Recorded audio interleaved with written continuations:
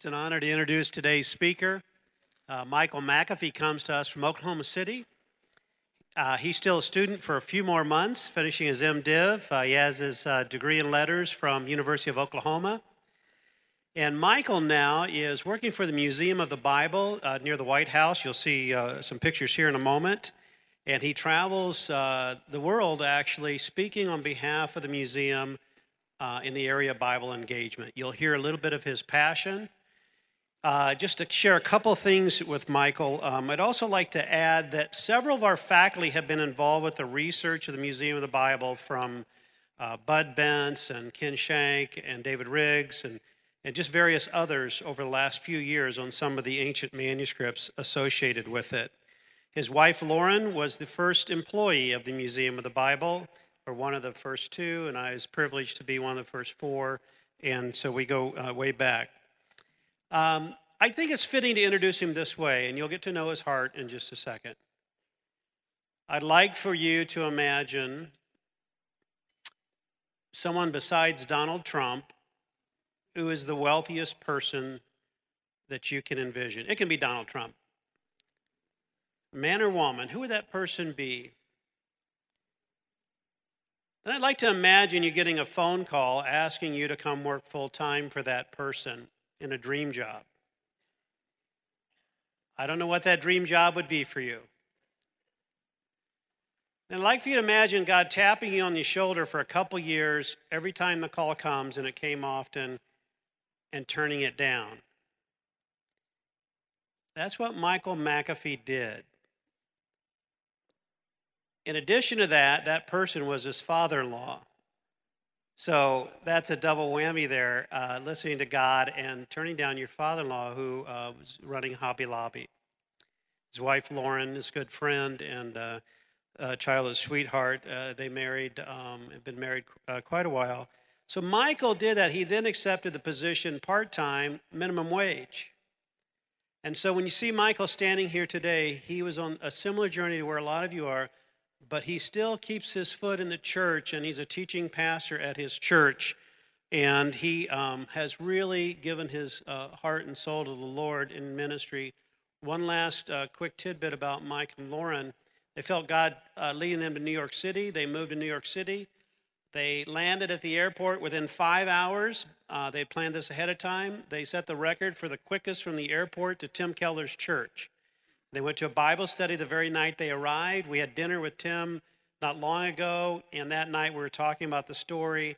And then the next day, Michael gets a call from the museum. They asked them to move from New York City back to Oklahoma City, and he did that, and he's doing a great job for us. Michael, thank you for coming here today. Thank you. Well, good morning. It's an honor to be here. Thank you, President Wright, Dr. Newman, for the privilege to come and speak to you.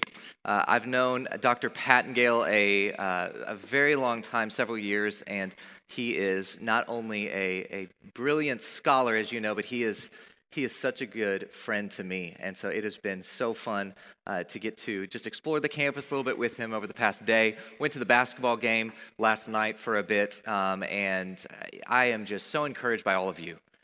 You all have come here to prepare yourself for a lifetime of ministry. And even though I don't know you, you don't know me, I don't know anything about you personally, I am so encouraged and so hopeful for the future, not just of our country, which often gets looked at, but of the church of Jesus Christ. And so thank you for coming and planting here and doing your studies. Before we dive into the message this morning, I wanted to bring you a bit of an update from Museum of the Bible.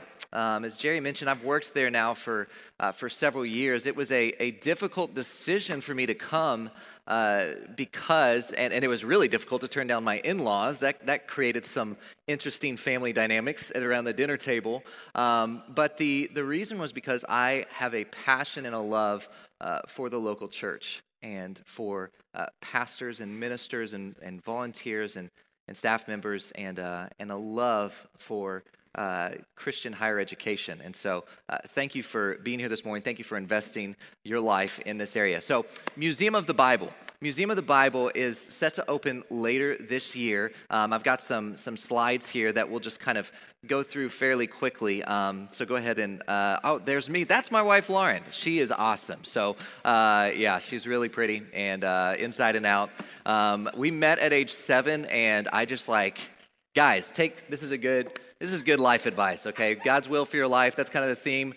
You find an awesome, godly, beautiful young woman, and don't be afraid of the friend zone. You just become friends with her and do that thing a long time. Eventually, she's got to give you a shot. That's how it worked for us anyway. So Lauren and I dated throughout college. We got married at the University of Oklahoma where we did our undergrad together. And so that's my wife. I'm sorry, I wish she could be here, but you're stuck with me today. So next slide.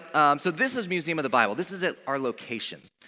If you have not been to Washington, D.C., everything is within about a half-mile radius or so. Washington Monument, Lincoln Memorial, White House, Library of Congress, the U.S. Capitol, Supreme Court, everything's right there, including the two best attended museums every year are right off the mall as well. And they're right here, 2 blocks from us, the Smithsonian Air and Space Museum. Museum of the Bible is 3 blocks from the Capitol.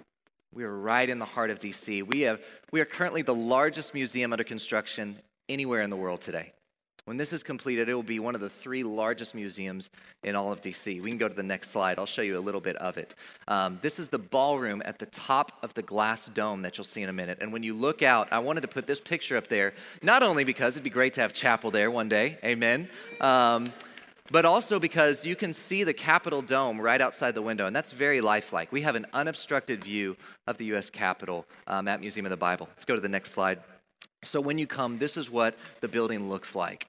It's a gorgeous red brick building that we have completely renovated from the inside out. It will be a magnificent. Actually, a few weeks ago, earlier this month, CNN came out with an article of the 7 museums around the world that are opening this year, and along that list was one in the United States. And it was Museum of the Bible. So next slide, I'll show you a little bit of the inside. We have 3 major themes. One is that we want to tell the stories of the Bible. So you can see this is the Old Testament. We'll have Old Testament stories that are very immersive, fun, Disney-esque almost, if you will. You can go to the next slide. We'll show you a recreated Nazareth. So if you've not been to Israel, if you've not had a chance to go on a Passages trip or Covenant Journey as it was called, this will be an opportunity for you to see that. We'll also have an impact floor that'll show you the way the Bible has impacted the world. So how it's impacted America, how it's impacted other parts of culture, government, business, etc. How's the Bible changed our world? And then, of course, we'll have an area, not only a floor that shows the history of it, but we have major artifacts. Christian Ascalon, one of our scholars, studying them. And so great technology within the museum as well. So you can see that ceiling in the lobby. It's actually a digital ceiling that can change by the minute, by the second, by the day. And when you come in, you'll have a tablet. This is really cool. So to see everything at Museum of the Bible, it would take you 9 8-hour days for when you plan your trip. 9 8-hour days. So when you come to this lobby, we'll give you a tablet and you can answer a few diagnostic questions of your likes, dislikes, interests, and as well how much information you want. Do you want the PhD scholarly level, or do you want the high level, I've never read the Bible before in my life, or do you want something in between? And so that will curate a tour for you based on your interests, based on the time you have and the amount of information you want. It's going to be completely one of a kind and make your experience personalized, customizable. Next slide. And of course, we have a roller coaster of sorts in there. We were trying to get a real roller coaster. We got a flyboard theater. So this was developed by NASA and Boeing to give you the sensation that you are actually flying through Washington, D.C., and you'll see all of the monuments and founding documents where Scripture is quoted or referenced. So, and then finally, we have a curriculum, which you should be very proud. This curriculum that we have includes many of the latest technology features that I've mentioned, but also it was developed by our very own Dr. Jerry Pattengale, who is pictured here. Oh, I'm sorry, Jesse, that's my fault. I think I've got a better picture of him, a more current one. There he is. Okay, there's Jerry.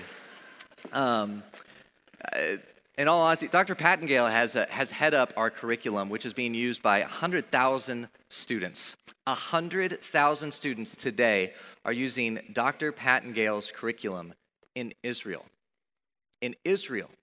We have this curriculum that's available in there, the United Kingdom, several other countries, as well as homeschools and private schools around the country. It is absolutely phenomenal, and I cannot tell you, I know that you should be so proud of Dr. Jerry Pattengale and his wife Cindy for the travel that he does, the time he spends away from here and away from his home to make this possible. It is incredible, the lives that are being changed.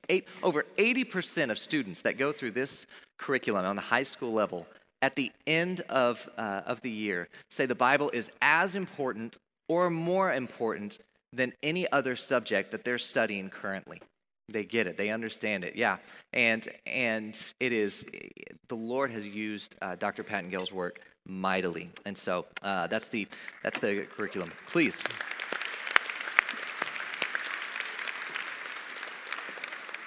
So Museum of the Bible is opening in November. We would love to have you come. Great field trip, President Wright. So come out and spend some time with us.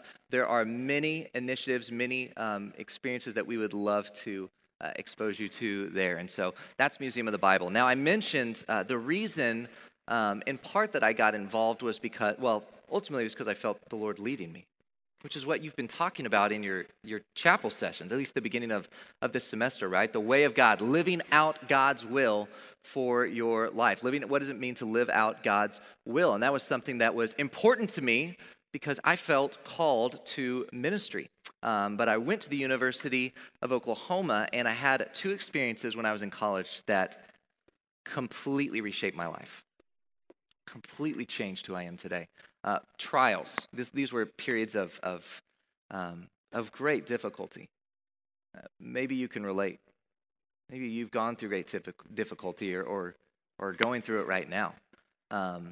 So one of them was, I'll get to the second one later, but the first one was a trial of facts. When I was in college at the University of Oklahoma, as Jerry mentioned, I got a Bachelor of Arts in Letters and a Religious Studies minor, the exact same as my wife. Just took all the classes with her. I figured she'd have to talk to me, right? And so, and she did. We got married, so worked out. When I was there was a speaker coming who, if we went to hear his lecture, we got extra credit. And I always needed extra credit. And so I gladly went to get extra credit. And this speaker is a known scholar, and he told us all the reasons why we should not trust the Bible, why it had been fabricated and forged and mistranslated and miscopied throughout centuries. And as a sophomore, a 19-year-old who grew up in the church and loved Jesus and loved my Bible, I just had never heard any of this. And it didn't rock my faith. Maybe maybe you've had an experience like this. I didn't lose my belief in God, but I started asking myself the question, like, what are the facts about this book? What is going on? Is it true that it's been miscopied and it shouldn't be trusted? And it's come to find when you hear the other side of the story and kind of hear more information about textual criticism and how, in fact, there may have been an error here or there, but none of the errors have to do with any major doctrine, and they're fairly minor in terms of copies, where 90% roughly of all manuscripts agree on any particular passage. And so as I began to study this, I had confidence, but then it began this question of, well, how do I help so that others that have the same questions might have their questions answered? How can I help be a part of preventing someone from going through these trials? These trials shape you into the men or women you become. As I mentioned, they set the trajectory for my life. And so we're talking today about the plans God has for you. If you have a Bible, I want you to go ahead and open it up, either on your app or if you have an old school, pages and magic thread and everything, Bible. Go ahead and open up to Jeremiah chapter 29. We're talking about the plans God has for you. You are not here by accident. It's not a coincidence that you came here. God has a plan for your life, and the education you're receiving right now will prepare you for a lifetime of ministry. Dr. Pattengale and I last night, as we left the gymnasium, he was talking to me about when he first came as a freshman here to Indiana Wesleyan University, and talking about what his life was like at that time, and seeing the campus, and all that's happened from that day to now, 12 years later, now that he's in his mid-30s, he would not have believed you. He would have called you crazy if you would have told him all the things that he would accomplish, that he would be doing all that he's doing today, that he would have produced this curriculum, helped launch this museum, that he would have been a university professor here at the campus that he was attending, that he has a book that released today, Faith Made Real. I mean, if you told him all the things that God had planned for him, he would have said, you're crazy. In the same way, God has plans for you. God has plans for your life that if we were to tell you today what those are, you would not believe it. And it doesn't necessarily mean that it will lead to any kind of fame or significance that this world would take notice of. But God has plans for you for his kingdom that will rock your world and will change the kingdom forever. So, as we look at this, he mentioned I serve now as a volunteer staff teaching pastor at my church. And I want to encourage you, some of this will be your calling. You'll be bivocational. You'll take a job, at least in part, to help your church. And as we look at Jeremiah, this is a book that we're looking at, this passage in particular, where there's a question that they're wrestling with. There's the people of Israel have been taken from their land of Jerusalem, from Judah. They're brought into Babylon, the Babylonian exile. And they're faced with a choice. They no longer have the temple. They no longer have their community. They no longer have the promised land. And so they're talking amongst themselves about what are they going to do now that they are in Babylon. I mean, they are in the midst of an evil empire. And there's this discussion of, some say, we need to forget what's in the past. We need to assimilate into Babylonian culture. We need to leave Israel in the past. We need to assimilate, become like the Babylonians for survival.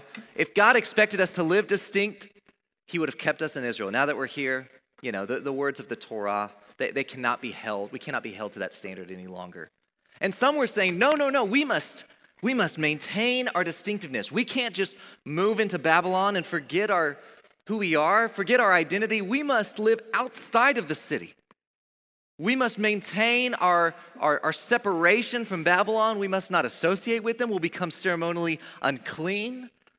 And so they were having this discussion, do we assimilate into Babylon culture and leave who we are, or do we isolate ourselves and remain distinct? In Jeremiah chapter 29, verses 4 through 6, the word of the Lord says this: Thus says the Lord of hosts, the God of Israel, to all the exiles whom I have sent into exile from Jerusalem to Babylon. Build houses and live in them. Plant gardens and eat their produce.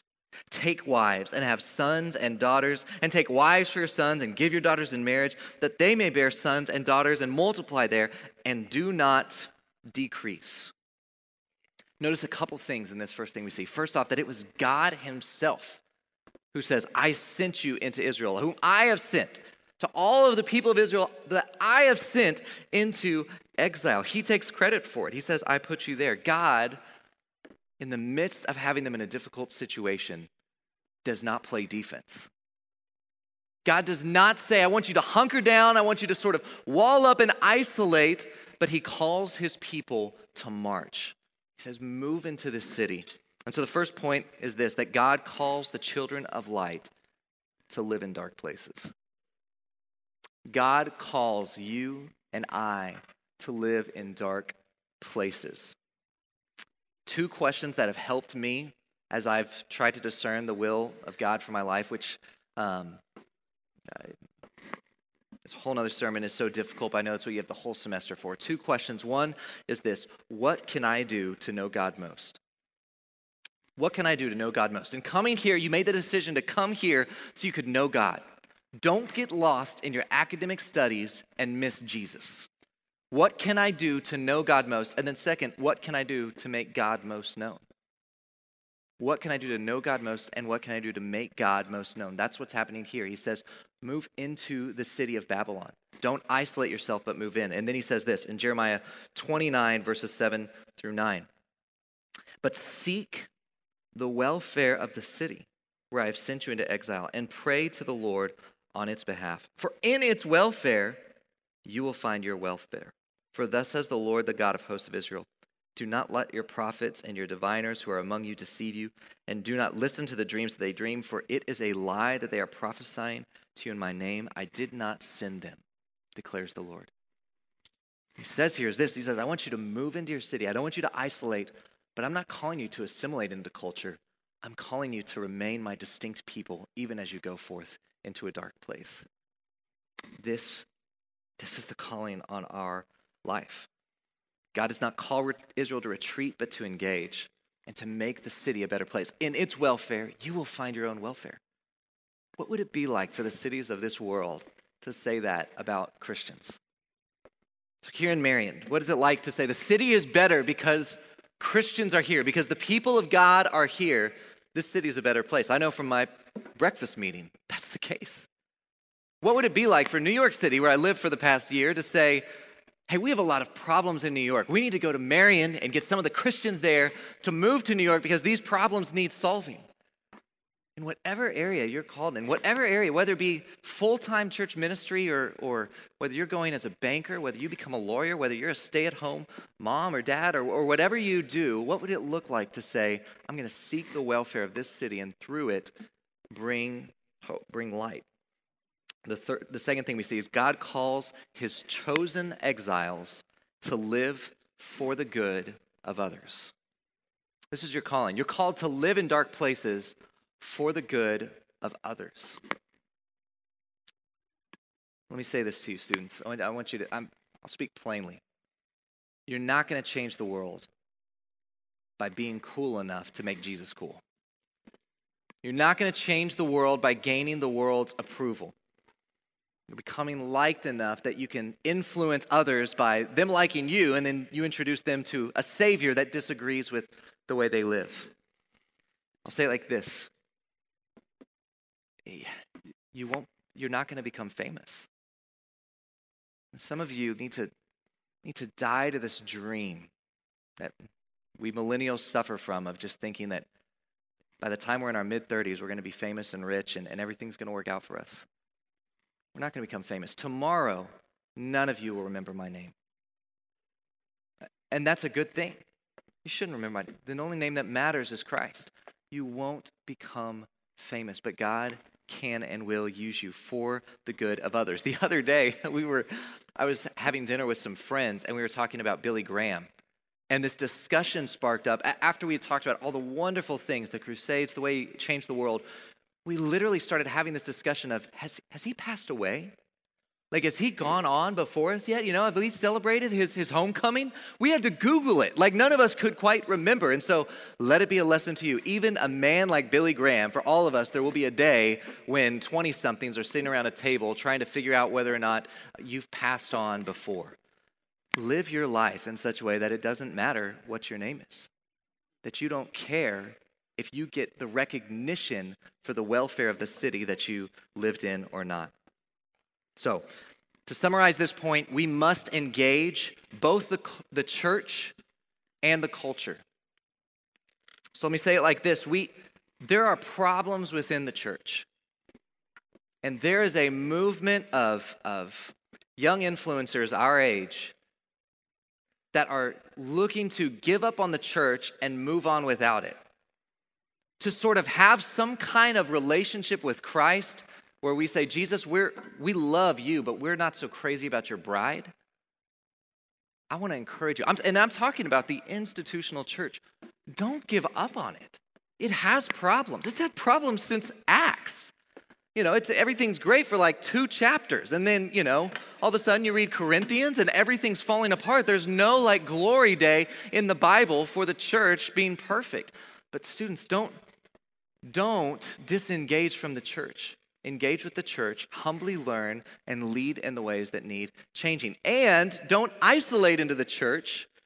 See the problems that are in the culture today and say, well, we just need to worry about the kingdom. We're just worried about the church. We absolutely want to engage the world with this gospel that we have. And so it's easy to look at generations before us and see problems or see ways that we could have done it better or this or that, mistakes that they've made. We're making the same mistakes. Be humble enough to learn from them.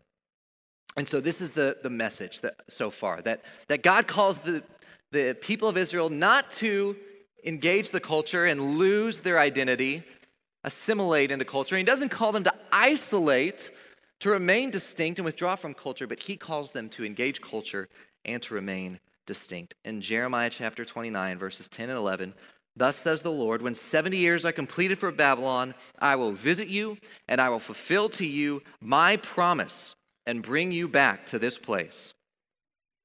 For I know the plans I have for you, declares the Lord.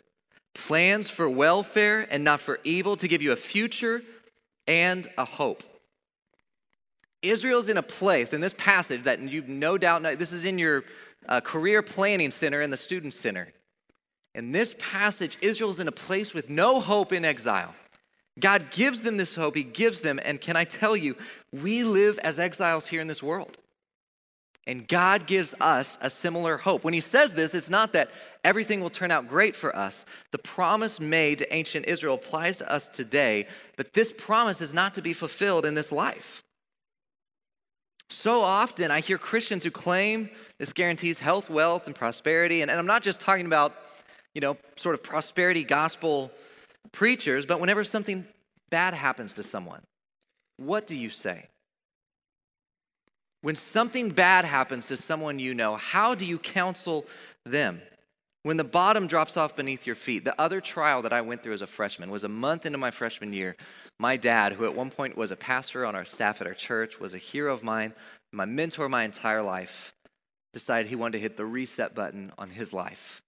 Left my mom, left my 12-year-old brother, and me as an 18-year-old 1 month into my freshman year of college, and moved to another city, met another woman, and remarried. And the bottom dropped off beneath me, right? It was a trial, not of facts. I didn't just need, it was faith. I needed the church. If you knew me 10 years ago when this happened, how do you counsel 18-year-old Michael? What do you say to me in that moment? What hope are you giving me? If the basis of your encouragement to me is that temporal life circumstances will improve, you have given me no hope. You have given me a false God.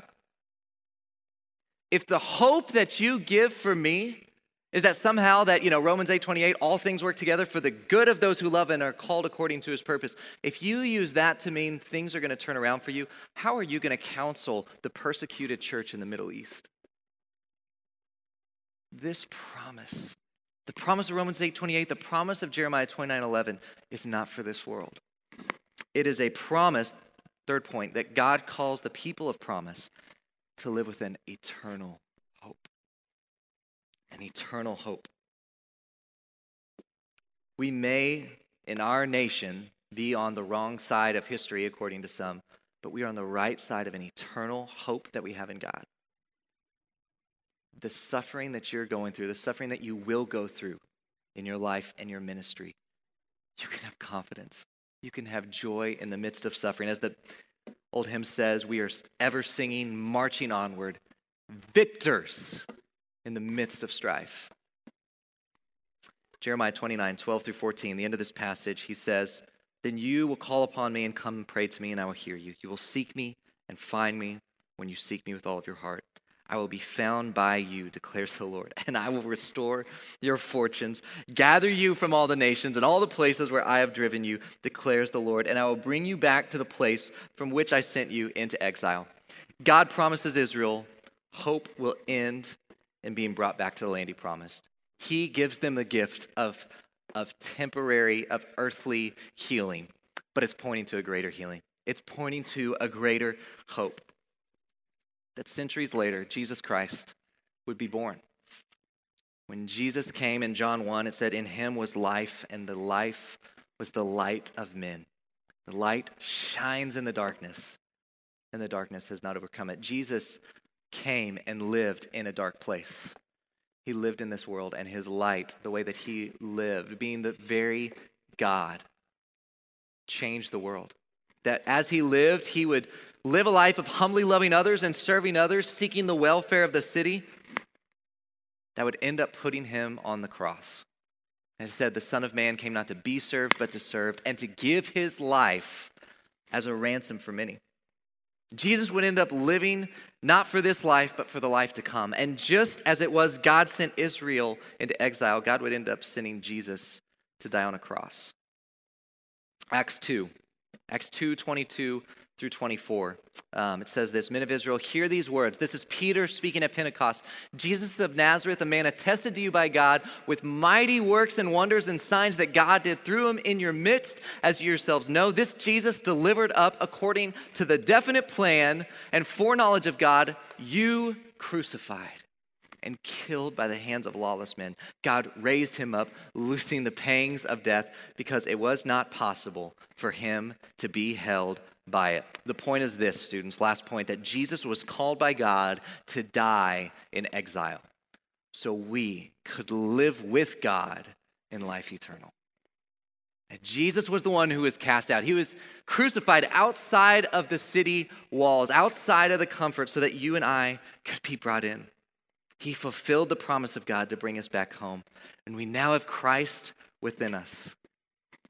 And he will be faithful to us. God turned his face away from Christ so Christ could turn his face towards us.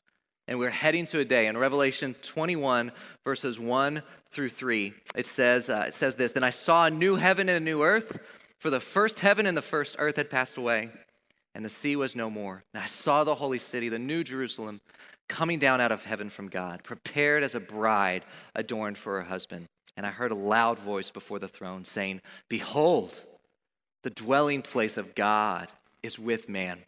He will dwell with them, and they will be his people. And God himself will be with them as their God. On the day, God will fully, finally dwell with us forever. There will be no exile. There will be no trials. There will be no divorce or attack on God's word. There will be only one famous person, and he is coming again." The book of Revelation and the Bible ends with these two verses in Revelation chapter 22, verses 20 and 21. "He who testifies to these things, surely I am coming soon." Amen. Come, Lord Jesus. He is our eternal hope. This is the plan that God has for you, to live in dark places for the good of others with an eternal hope in Christ who died for your eternal future. Let's pray. Jesus, we thank you. Thank you for your word. Help us, Lord, to be your people who hope not in our earthly circumstances turning around, but have an eternal hope, an eternal confidence in our future that is secure with you. May the cross, may your resurrection transform the way that we live. I pray for these students as they go out, as they study today, that you would fill them with your spirit, that they would be disciplined to be trained in your word. I pray for their future life and ministry, that they would be equipped with the good news, disciplined with your truth, Lord, that they would not shrink back from culture, but they would engage in culture and not be shaped by popular opinion, Lord, but they would be on the side of history of the eternal God forever. We love you, Jesus, and pray all this in Christ's name. Amen.